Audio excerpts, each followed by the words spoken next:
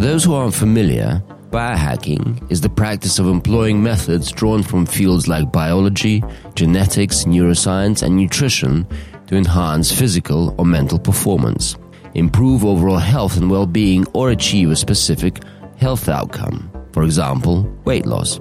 A common example is the use of wearable technology, such as an Apple Watch or an Oura Ring, to monitor your circadian rhythms and optimize sleep. There's an event here that they're starting to have every year called the Health Optimization Summit. So it's just this big expo floor of all the latest and greatest gadgets and tools and biohacks, and then a bunch of speakers. This is Ben Greenfield.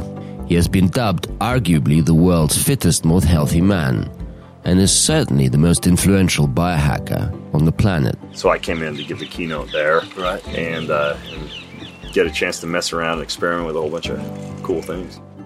Ben is a maverick figure who's ingested tapeworms to optimize gut health, given himself electric shocks to build muscle, and injected stem cells into his penis. Well, you'll have to ask him about that. It's all in the name of research for Greenfield. With a career spanning over a decade, he has dedicated himself to pushing the boundaries of what's possible in human health and well-being. In this episode, I had the pleasure of meeting Ben to explore the cutting-edge biohacks and holistic health strategies that have made them an icon in this field. So Ben, the biohacking world's Wild West. There's so much out there, new stuff, like at the conference you were at last weekend, and everyone's trying to sell you their product. So if you're not integrated into the subject, into this world, you don't really know your stuff, can you just narrow it down for our listeners to the 3, 5, 10 most important, most valuable machines to use and be familiar with? Absolutely. Look, it's generally, I think, pretty well known, especially if you open the average fitness or health or nutrition magazine or watch some TV show about health, that we're supposed to have some amount of movement in our lifestyle, and we're supposed to eat healthy, right? Eat good, whole, clean, organic food as close to the earth as possible. Don't eat a lot of sugar and vegetable oil, and exercise if you can, right? Most people know that. I'd insult your intelligence by telling you that part. What gets left out, what gets ignored, or what more people should know about is back to the concept I was talking about a little earlier of your body being a battery. Right. Each of your cells operates on a very precise electrochemical gradient for every single cell. A slightly negative charge on the inside of the cell, a slightly positive charge on the outside of the cell. That is how cells make energy. Right. ATP, the body's energy currency, is dependent upon the battery of the body working properly. Now, there are certain things that can drain that battery or cause a more positive charge to be on the inside of the cell rather than a negative charge. A perfect example would be, frequent airplane travel, frequent exposure to what's called non-native electricity, like, just a soup of Bluetooth and Wi-Fi routers and smart appliances and smart homes, in electric cars that are bombarding you with electricity, eating foods, especially many foods that are grown these days in soil that's not rich in minerals. So the food that you eat that's grown in that soil is void of electrolytes and salts that the body uses to carry a charge. So what do you do about that? You said 3, 5, or 10, so I'll go with 6. First, we've already mentioned 2 of them.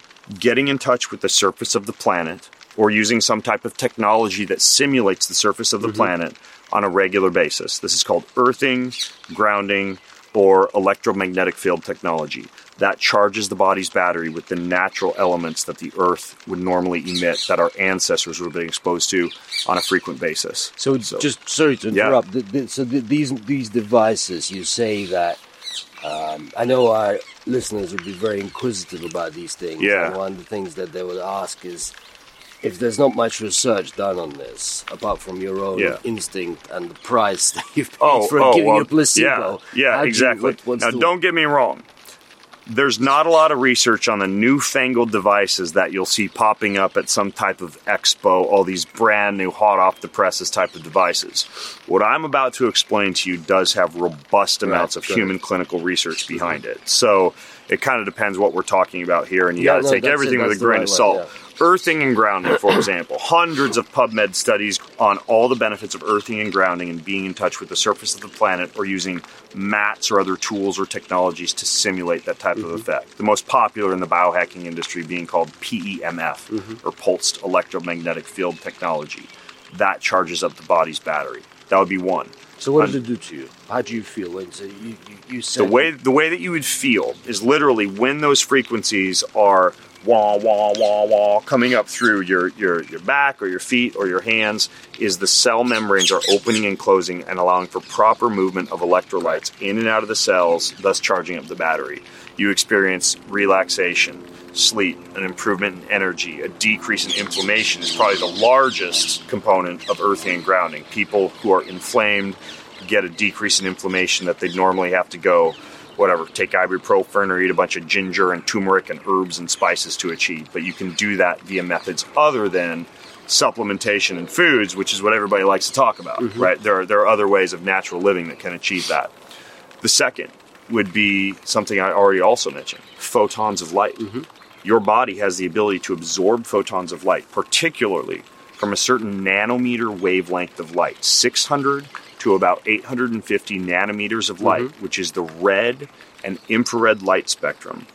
That actually is absorbed by the cells and upregulates the cell's ability to create ATP. Right. So when we look at red light panels, infrared light, sunlight, infrared saunas, any of these type of devices, all the way down to research now being done with impressive results on Alzheimer's and dementia and stabilization of neural tissue occurring with the presence of this light going through the ear or the top of the head or into the nose, shows that our bodies are designed to be sun eaters, right? To be exposed to these photons of light. So that'll be number two. And how would you differentiate between infrared sauna, red light panels, red light beds? There's quite a few different variations. Yeah, there are. An infrared sauna, that's primarily using infrared, invisible light spectrum that would be on a different wavelength than, say, visible red light. Many sauna companies will put red lights in an infrared sauna, so you're getting both. Some people, like me, for example, will have a red light panel that I'll stand in front of or behind during the first 20 minutes or so of work in the office. And the cool thing about that is it also simulates sunrise, or if I were to use that in the evening, sunset. So there is an effect not only on the body's battery, but also on how your eyes respond to light and the regulation of your circadian rhythm, so you get better sleep. So you mean sunset, sunrise, depending on the type of light? Yeah. Or? Yeah, exactly. And I don't know about you, but there's some mornings where I'm not going to get my ass up at 4:30 a.m. and hike to the top of a mountain and go watch a sunrise. And sometimes I'm having dinner with my family indoors when the sun is setting, but I can still go in my home and flip on red lights when the sun is rising, or flip them on when the sun is setting, and still get the benefits of the sleep regulation from red lights. So light would be two. The next two are very interesting. I mean, we've got this big body of water. Perhaps at some point you and I can have the pleasant experience of jumping into a cold bath. Fluctuations in temperature allow for the flow of electrolytes through the body and allow for the battery to stay more charged. This is why we see research out of Finland, for example, on decreased risk of Alzheimer's, decreased risk of diabetes, decreased all-cause risk of mortality, with death from any chronic disease, from a regular sauna habit, meaning getting your body hot and sweating on a regular basis. The same can be said as cold, or the same can be said of cold. And combining them or separately? Doesn't matter. I like to combine them because it feels really good to go jump in a cold bath after you've been in the sauna, and you're also a little less sweaty and stinky for your time with your friends afterwards. But the cold is something that's also very popular in the biohacking world. Cryotherapy chambers and fancy cold pools. And yeah, you could achieve that in a primal setting, but if you live in the middle of London and don't necessarily have 50 feet from your front door some icy cold river or lake or ocean to jump into, the idea of using a cold shower or an ice bath or a cold therapy pool or walking down the street to some biohacking center that has a cryotherapy chamber allows you to get the cold that has a similar effect as the heat in terms of keeping that body's battery charged. Have you ever been in the Russian banya? I have been in the Russian banya. I've also spent a lot of time in Finland. And it's different. The Russian banya is pretty amazing. I love those experiences where you're getting... what's the type of tree branch that they'll use to some birch beat you, to whip you? Yeah, there we go. We can take those into the sauna later on and get the best of both worlds. So heat and cold, in addition to earthing or what you would also call grounding, and sunlight. And then the final two would be water and minerals, because that's also used to carry these charges throughout the body. We're all familiar from high school chemistry or whatever that minerals have a charge, right? Like calcium, magnesium, potassium, sodium, etc. Well, if your body is depleted of electrolytes because you're eating most modern food grown in mineral depleted soil, or you're not using things like really good salts, like table salt's just sodium chloride, but there's really great salts out there, Celtic salt and Mexican salt and Flor de Sel and Kona black salt, and these salts have sometimes 70 plus different minerals in them that if you sprinkle on your food throughout the day will allow the battery of your body to stay charged. There are also companies like LMNT and Protect and Quinton and all these companies that, unlike Gatorade, aren't just sugar bombs full of electrolytes, but just salts that you open a packet of and you pour into a glass of water or into a cocktail or anything else that you might be drinking or consuming. So it's pretty good. So yeah, and that's a really great way to keep the body charged up. But of course, water, like good, clean, pure, filtered water from springs, water that you're not drinking from plastic, preferably, but from good natural glass bottles. That's how your body's going to carry those minerals throughout your system. And so, stepping back, big picture,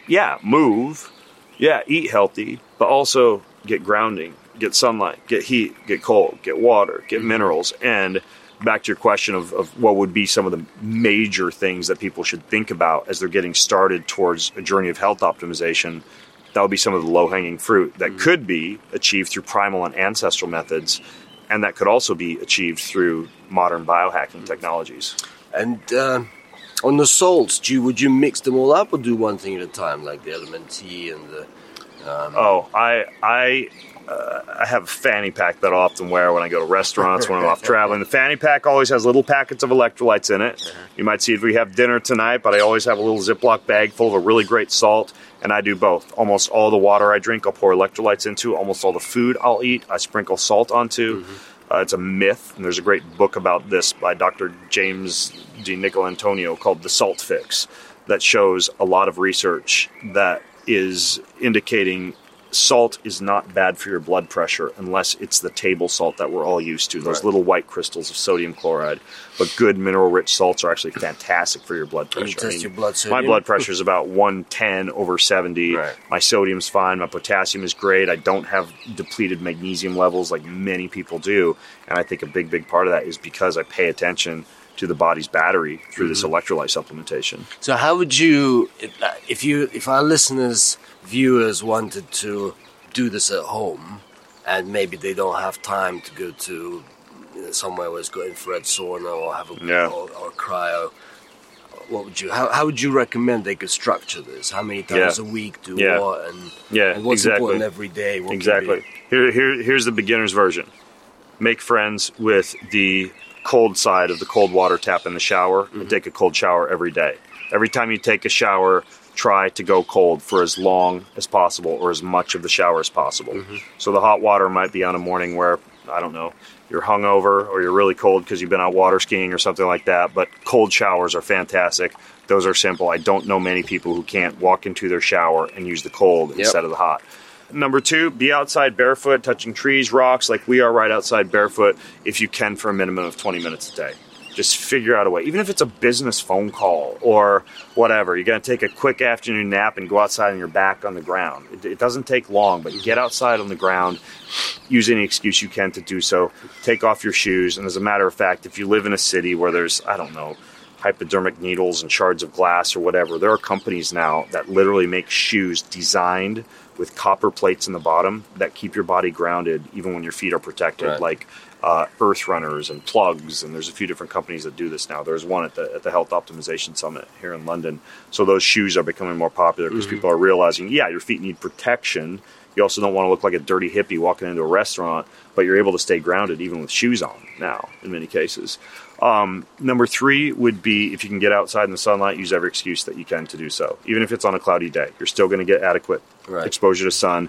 It's supposed to be 2 hours or more, but I mean, every little bit counts. So any excuse you can have to get out in the sun, do it. And some of this stuff stacks, right? Like I could be outside, barefoot, walking in the sunshine. Maybe I live near a body of water or an ocean or a lake, and I can jump out into that and get my cold while I'm walking. And yeah, I mean, there are ways to be creative with this and shortcut some of it. Presumably, the red light doesn't give you, doesn't stimulate vitamin D production, so you still need to go you still outside. need UVA and UVB, or actually, I have the gene that dictates, and many people have this and don't realize it because you can get your genes tested through your saliva.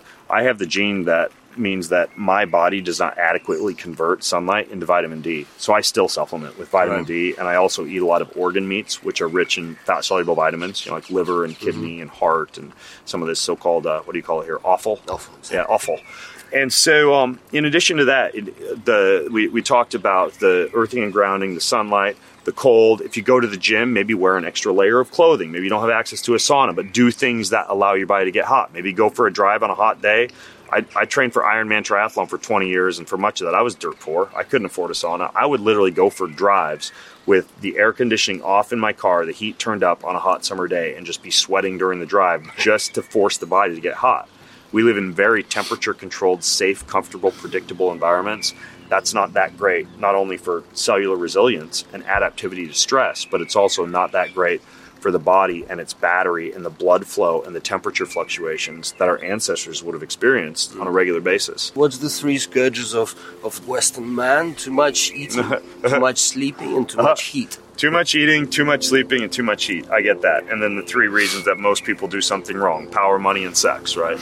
So that's a discussion for another day. And then the last couple of things, very simple: water and minerals. You can find a spring near you and get spring water and go to the grocery store, and buying good, clean, filtered water is not that expensive these days. Or you can be super crazy and get like a whole house water filtration system where everything is filtered through reverse osmosis or double carbon block filtration, and then you're adding salts and minerals to that water, salting your food throughout the day. That is not that expensive or unattainable for most people.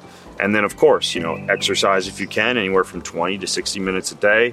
Eat a diet that's as recognizable as possible and as far removed from processing and ultra-processing as possible. And you're gonna start to fire on all cylinders and feel like a human being is supposed to look and feel and perform. I also asked Ben what motivates him, because it seems to me and to many others that a lot of people in the field are motivated by personal gain, and hence the need and the drive to sell. And I was curious to find that in his case, he is really motivated by doing good for humanity through leading an example of himself and serving God. And by God, he's a big believer. Every morning, first thing I get out of bed, I drop to my knees and I pray to my Creator.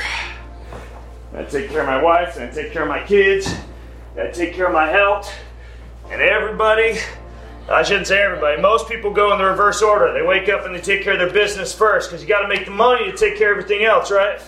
That's ass backwards. Here we go. 1, 2, because your business will eat you alive. It will always be there. You put the other priorities as the foundation, and everything you do in your business becomes a lot more meaningful. 7, 8. Most people treat themselves like a body with a soul.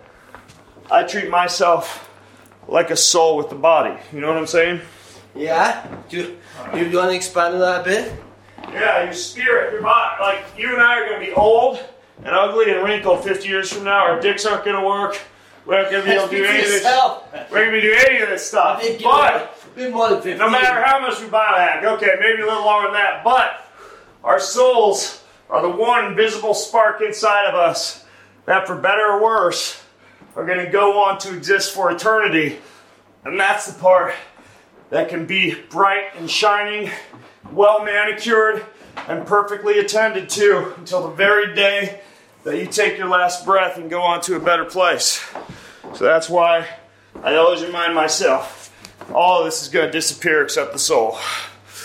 However, for your soul to be able to bless other people, and for you to be able to live with maximum impact, doing whatever it is that God put you on this planet to do, you also got to make yourself strong, hard to kill, resilient, and with a well-functioning body and mind. And that is why I do this shit. I don't do this so I can have the most cars or houses or money or brag about the longest lifespan or anything like that.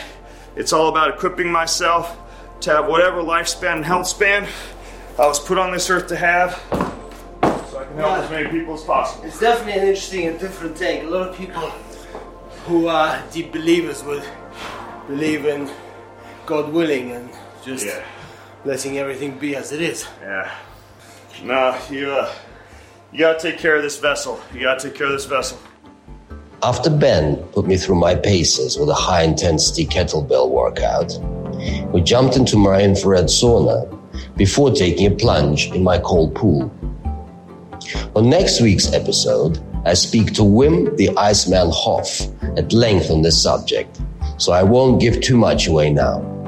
However, whilst in the cold pool, I took the opportunity to ask Ben about his supplement regime and the role nutrition plays in his pursuit of perfect health. Beyond biohacks, exercise, and sleep, one thing we didn't touch a whole lot on was diet.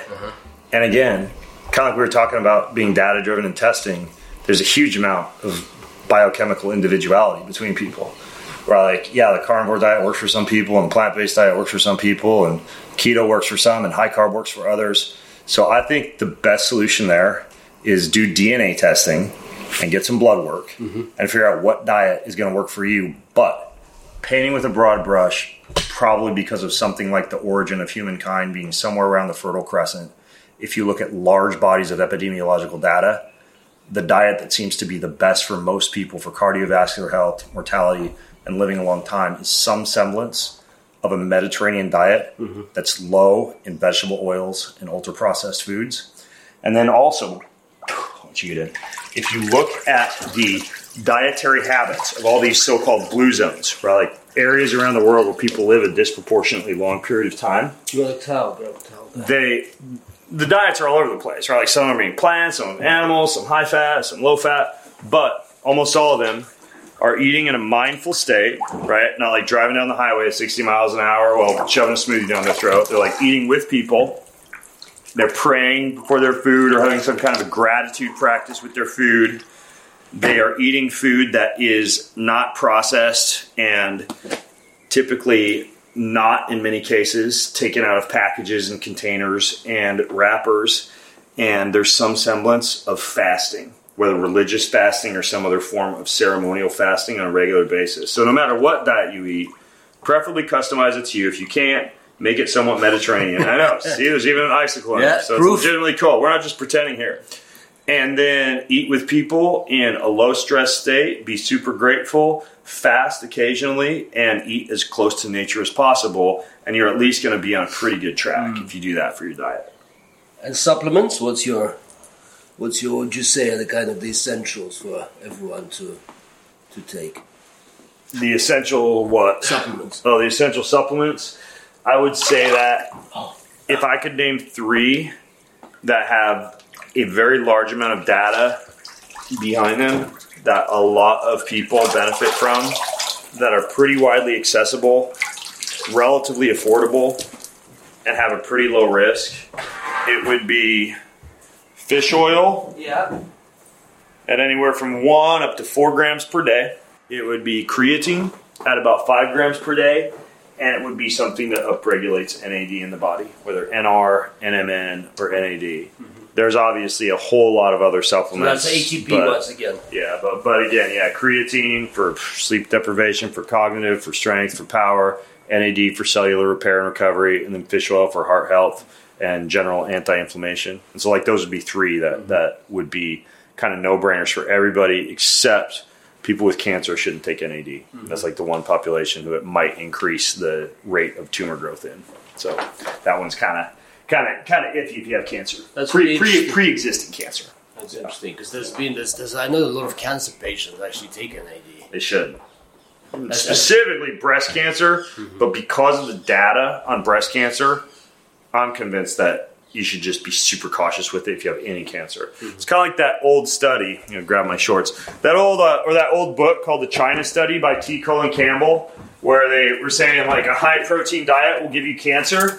Well, it turns out that the only situation from any study that they cite in that book in which a high-protein diet gives you cancer is if they've already induced tumor growth in an animal model. Meaning, like, if you already have cancer, protein will accelerate the growth of the cancer. Mm-hmm. But if you don't have cancer, protein is really good for you.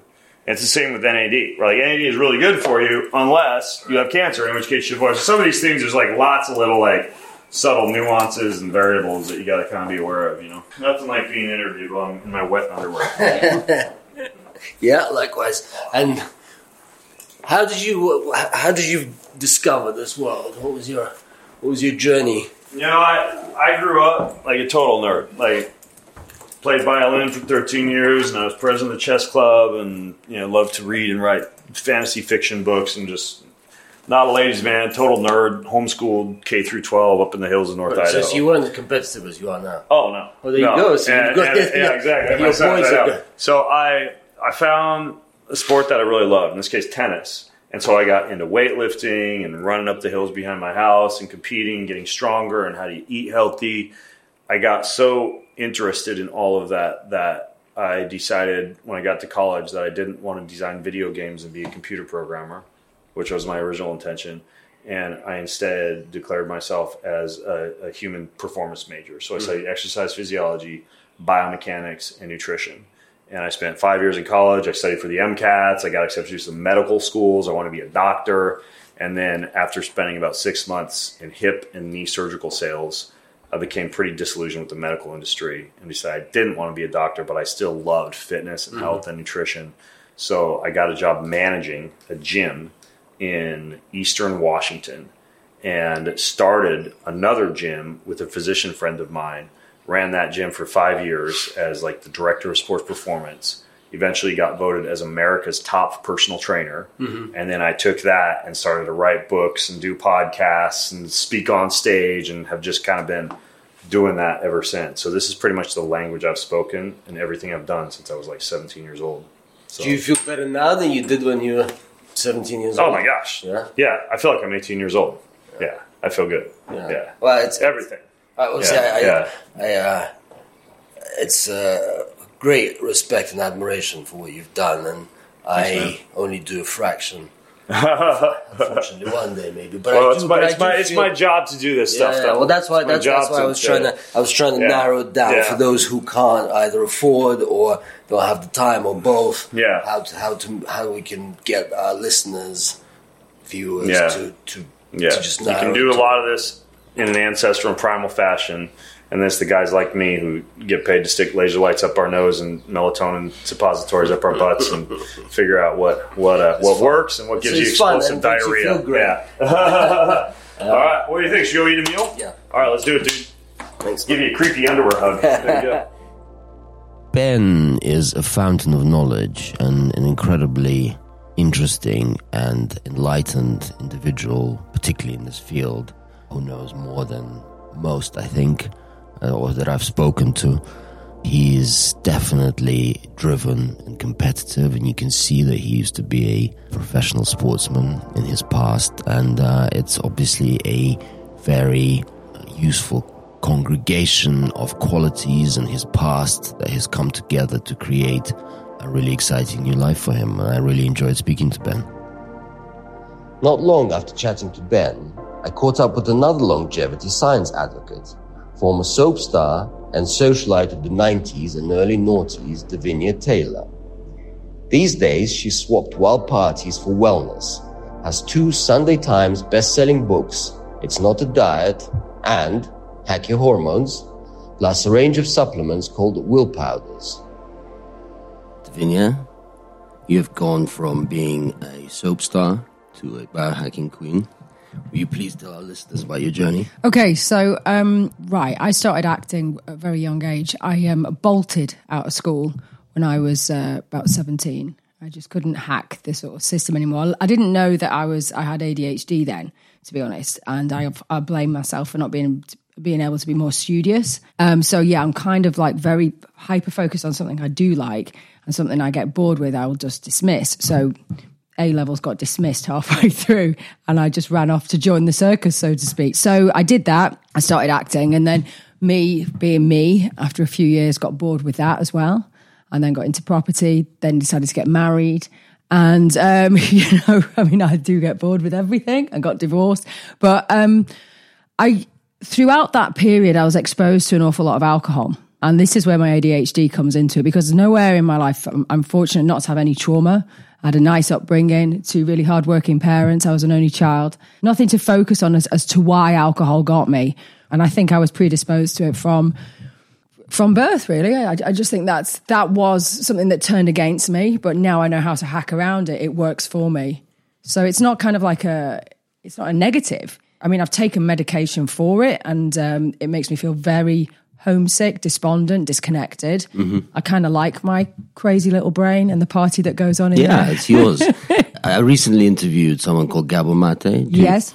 And apart from many other theories that he has, very interesting, brilliant theories. Yeah. One of the theories is that things like alcoholism or any addiction is a symptom as opposed to an illness. It's a symptom of what you've been through at another time. But so the theory is, and it's quite a widely spread theory now, quite a widely believed theory, that something like ADHD is a coping mechanism from childhood. When you're trying to distract yourself from something that's unpleasant or unfriendly or unfriendly person or fear or a parent that's not listening or not hearing you. What do you think about that theory? Possibly, but I think I was talking to a guy called Bruce Lipton the other week who has this theory that we are programmed. We have a programming system because we're in kind of like a hypnotic state from the 3rd trimester of pregnancy right the way up to age 8. And there we are in an imaginary world. And we are programmed within that world to react to certain environmental outcomes for the rest of our lives. Yeah. And that is our subconscious programming. And I think there might be something there. I mean, strangely enough, I was talking to him about this, and it's a case of not feeling safe. I said to him, do you know what? I think I don't feel safe. I don't trust myself. Always because I'm always scared of a relapse into alcohol. That's always there because, that would just end me. But he said, was there anything in your childhood that could have jolted you? And I said, well, actually, when I was 4, my mum had breast cancer. So me being taken away from my major caregiver, even though I don't remember it, could have done that. But that is trauma. Yeah, it is trauma, but I don't remember it. So, often when, so a lot of people, when they go into, say, the AA rooms and stuff, they have a solid piece of traumatic experience. There was a divorce, there was abuse, there was a death at, say, age 11, 12, 13 or 14 that they can pinpoint. So with me, I've done a lot of chasing. Where did it come from? Where did it come from? And all I can surmise is, nothing that I can remember post-programming I can pinpoint, so I can't do talking therapy about it. I just know once I have a glass of wine, all bets are off. I'm off to Vegas. It's a shame I didn't see you then. Oh yes, you would. Yes, that would have been wild. But I have a similar thing with surgery I had when I was 4 months old. And it is what it is, and it's how we hack around it right now in the here and now. To make it a positive experience for you. But anyway, just going back to biohacking. What is biohacking? Well, for me, it is having the information and the tools to hack into my own biology. So to have workarounds. Living in the 21st century, we're very far away from an ancestral lifestyle, which would be anti-inflammatory, walking around barefoot and having completely unprocessed foods, lots of natural daylight. So for me, it's being able to use technology to mimic that as much as possible. So my body isn't on this sort of counterattack. It's not worried that, we're in a high stress situation, and ultimately bring down my stress response so I can think, I can talk, I can react in an appropriate manner to life. And also that, of course, my body is working to detox and regenerate as much as humanly possible. So I sort of, like I said earlier, I thrive, and I can get through middle age into old age and be as vital as possible rather than just plodding. Do you know what? It's also really sort of hopeful. You feel optimistic. You go, well, do you know what? It might just work. There might just be light at the end of the tunnel, because there's so much doom and gloom around us, and this is happening, and this is out of your control. It's bloody not out of your control. There's so many little hacks you can do and different diets you could just tweak into just to make yourself mentally feel better. And that's for me, it's hacking into your mental health. So you wake up every morning going, yeah, good, I'm alive. Do you wake up every morning feeling like that? Yeah, I am actually a morning person. So that is great. But do you wake up every morning thinking... Well, I mean, I wake up every morning thinking, shit, are we late for school? Because I've got to get kids out the door. And I wake up probably about 6:30. And I wake up grateful that I'm sober, because I remember that last hangover like it was yesterday. So that always puts me on a good step. I've got number one, the first thought in my head is gratitude and relief. And then it's like, oh shit, now I'm late. So, and then it's a case of just rallying the troops and getting out the door. And so, it suits my dopamine seeking, because I've got a bit of adrenaline there to push me up, you know? And sometimes I thrive in a stressful situation, not chronic stress, but I do. I like to get up and go. I think that's why I've got so many kids. And what motivates you? Well, like I said earlier, I'm an alcoholic. So that is a major motivation, because if I'm not tip-top mentally and spiritually, I could go back and dance with the devil again and I would lose everything. And that's why I love biohacking, because it's a self-personalization, N-of-1 experiment that takes you right the way through life. And a weird thing is about longevity and everything, it's a strive to live a long, vital life that we've kind of over-confused. It's literally just how the human race has evolved. And we're now trying to make out it's some wacky diet. I mean, just not having hyper-processed food, just getting natural daylight, just sleeping in time with our circadian rhythm is now like, oh my God, you've got orthorexic tendencies. No, I just want to be a frigging human being and not get cancer at the age of 50. Thanks. So what biohacks haven't worked for you? Oh, where do I start? Let's have a look. I've got, let me show you this scar here. And I've done it twice. So this one did not work. And I think it was one of Greenfield's bloody ideas, actually. So, yeah, I've got one there. Can you see the Cambo scars there and there? Mm-hmm. So I decided, because when I was like digging to try and find this trauma, this was a few years ago, so as to why I'm an alcoholic and, you know, what is it that I'm suppressing? I found out about this treatment called Cambo. Yeah. And it's like a Amazonian tree frog. It secretes like this sebum on its back, and it's taken from the Amazon forest, shipped over to the UK, where a shaman will literally use joss sticks and burn holes in your skin. They're called gateways, and she'll put this sebum on, and it's not trippy or hallucinogenic. I'm not into mind altering. It's anti-inflammatory, isn't it? Everything. But basically what happens is you drink litres of water, this goes on you, your face swells up, you look possessed, and you puke up for like 40 minutes. And I did all this on a Tuesday morning in Tottenham. And I could That's not the place to do it. No, and the worst thing was I went back and had to do it with another in the same flat in Tottenham. So, and I thought, no, I've got to give it a couple of goes, because I didn't feel any uplift from it. But oh my God, boy, was I sick. So that did you not feel cleansed? No, really. I just went home and I went, oh my God, I'm starving. What can we have? And I just stuffed my face. So no, I didn't feel anything at all from that one, and I was open to it. I was up for it. But if anybody asked me, is it worth doing? I say, not for me. I've tried it twice and it didn't work. But I videoed it, my face, what happened to it. I put it on Instagram.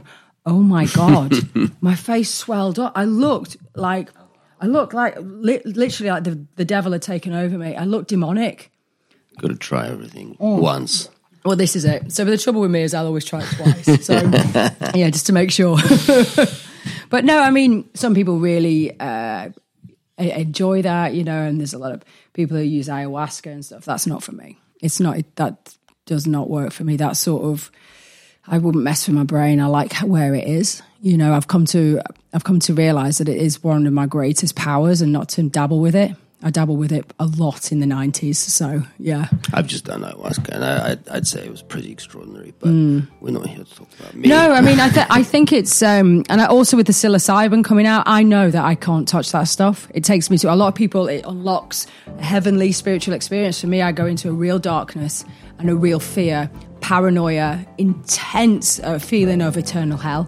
And that has something to do with my GABA receptors in my head. I think I frazzled them back in the day. So it's just not for me. It's, Trial and error is an essential part of learning process for any biohacker, as I myself have found out. I asked Davinia if she could share from her experience what actually works. Let's try and narrow it down for our listeners what you'd say are the most important biohacks. Right, so for me, it all starts, it's constantly just checking in with my brain. It's what I put in my body seems to get into my brain, crosses the blood-brain barrier. So I start my day with, like Dave Asprey did, with MCT oil, but I have it in a powder format because I like to run. I find that MCT oil, as in the classic bulletproof coffee, creates ketones, but when I run that sort of distance, like 7K, you can get a bit of acid reflux. So I developed some keto powder. You can get it all over the globe now, but I developed it with some butter in. It's super convenient, and it just, boom, helps me press pause on bacon butties, Weetabix, whatever is in my little 1980s psyche that I'm craving. It just helps me press pause on it, and I can go for a run. I don't need to fuel in anything else. So I find that fueling with fat throughout the day, specifically ketones, the working day is tough enough without putting brain fog in the way. So I'm not ketogenic. I have carbohydrates at night, complex carbs, sourdough, that sort of thing, even roast potatoes, whatever I'm having with the kids. If we're having a big roast dinner, we'll have it at night. And that's when I sort of ride the carb coma into bed. That's when I think it's appropriate. If you're having a sandwich at 2:00 in the afternoon or a lunch, you're going to be shattered. And I work throughout the day, and I've also got to pick the kids up at 4:00 and deal with them as well. So I'm boosting myself with ketones, which increases noradrenaline. So do you once a day? Yeah, mainly. Like me. Yeah. I mean, those ketones are really important, and you don't just get them from coconuts. You can get them from like raw goat's milk. They're really valuable fat. And the great thing about it is you're still in a slight fasted state, but you get a fat fast because the MCT oil doesn't go through the digestive system. It gets straight into the liver, where it's converted to ketones, into the bloodstream and up to the brain. So a lot of people say, oh, you're not doing a traditional fast. I'm like, yeah, it's not a religious fast. This is a fat fast because A, I'm a woman, and B, I'm a junkie when it comes to carbohydrates. I need a bit of hand holding throughout that. Do you do intermittent fasting? Do you start at a particular time? Yeah, so I mean, all I'll have is MCT powder or oil. And do you know what else I do? I have teaspoons of bovine collagen, and I keep it under 2 grams a serving because then it doesn't kick off the liver or the digestive system. So the great thing about the bovine collagen is it's made up of amino acids, and the body and the brain is always seeking amino acids on a subconscious level. So as you consume that, you just put it in your tea or your coffee or even a glass of water. It's totally flavorless. As soon as you consume that, obviously the gut starts in the mouth. It registers these amino acids. It sends a message straight to the brain saying, do you know what? We've got all our amino acids. You can stop seeking food. So you get like cues, say 11 o'clock. You'll go, oh, I think I'll have a biscuit. No. You can get ahead of that craving by just having teaspoons of collagen throughout the day, and it won't break your fast. Okay, so you wake up, plenty of light. How about IVs? Do you love them? Because it's really dramatic as well, and it's exciting. But I had a really good one in Spain the other day. I had curcumin IV. It felt really nice and energized. And one of my favorite, particularly for people struggling with alcohol and drug addiction, is NAD IVs, which can be a little bit... can be quite unpleasant. Yeah, they can. But I'll have to find out that there's an enzyme you can mix with it. Actually, I think it's a steroid that you can mix with it that means you can get a full gram of NAD into your bloodstream within an hour and a half as opposed to the 7 hours. And it really mitigates that. And I do Wim Hof breathing while I'm doing it as well, just to really try. Do you do Wim Hof breathing every day? If I'm in a really pissed off mood, that's my go-to.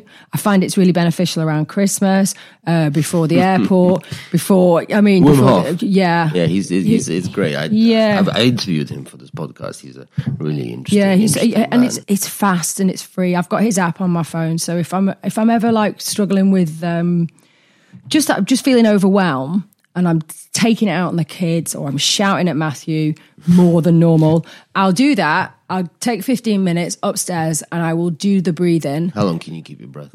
longest is 4 minutes, and that was when I was doing NAD the other week in Spain. And the doctor came and goes, "You okay?" I'm like, hitting a record. You know, there's always a competition in me, you know. So, I mean, I think there's so many little hacks and everything that you can do, so many little stacks just to break out of the chaos that we create for ourselves. Just to kind of bring it back to our listener, if it's just a person who's listening to a podcast now, never heard of biohacking, don't really do anything, what would you say would be the sort of 3-5 most important things to do for them, which they also can afford to do? Sure. First, 101 is read the label. Learn how to read the label, because you'll be flabbergasted. There's 200 different names for sugar. 200 different names of sugar that's out there.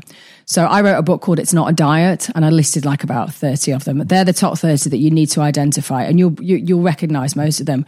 But for me, my biggest bugbear that I want to have a war on is veg oil. I really wouldn't mess with it, to be honest. You've got butter, you've got tallow, you've got avocado oil. Nice. It doesn't, though. If you taste the difference between butter and sunflower oil, it's nasty. There's no satiety in it. There's no vitamins in it. There's no minerals in it. It is just greenwash marketing, and it makes the shelf life much longer in every product.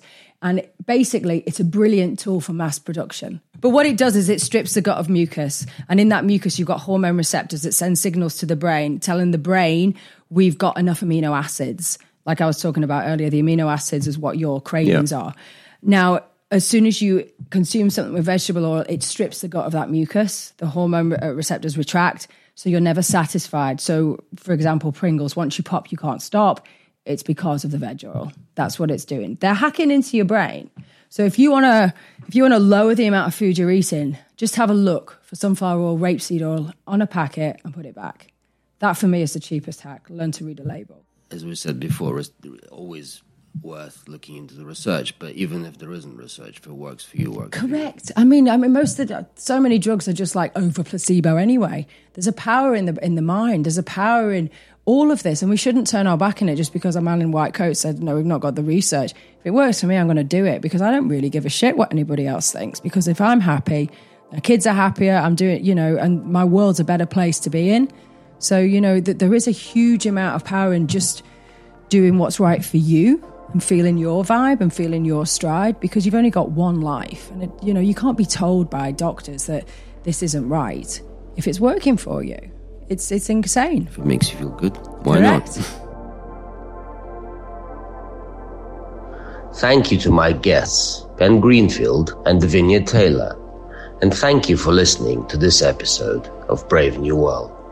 Next week, we have some very special guests. I will be talking to Wim the Iceman Hof and Rita Ora on the benefits of cold water immersion combined with breathing exercises. A pursuit I feel passionate about, practice every day, and I'm excited to talk about. Until next time, bye for now.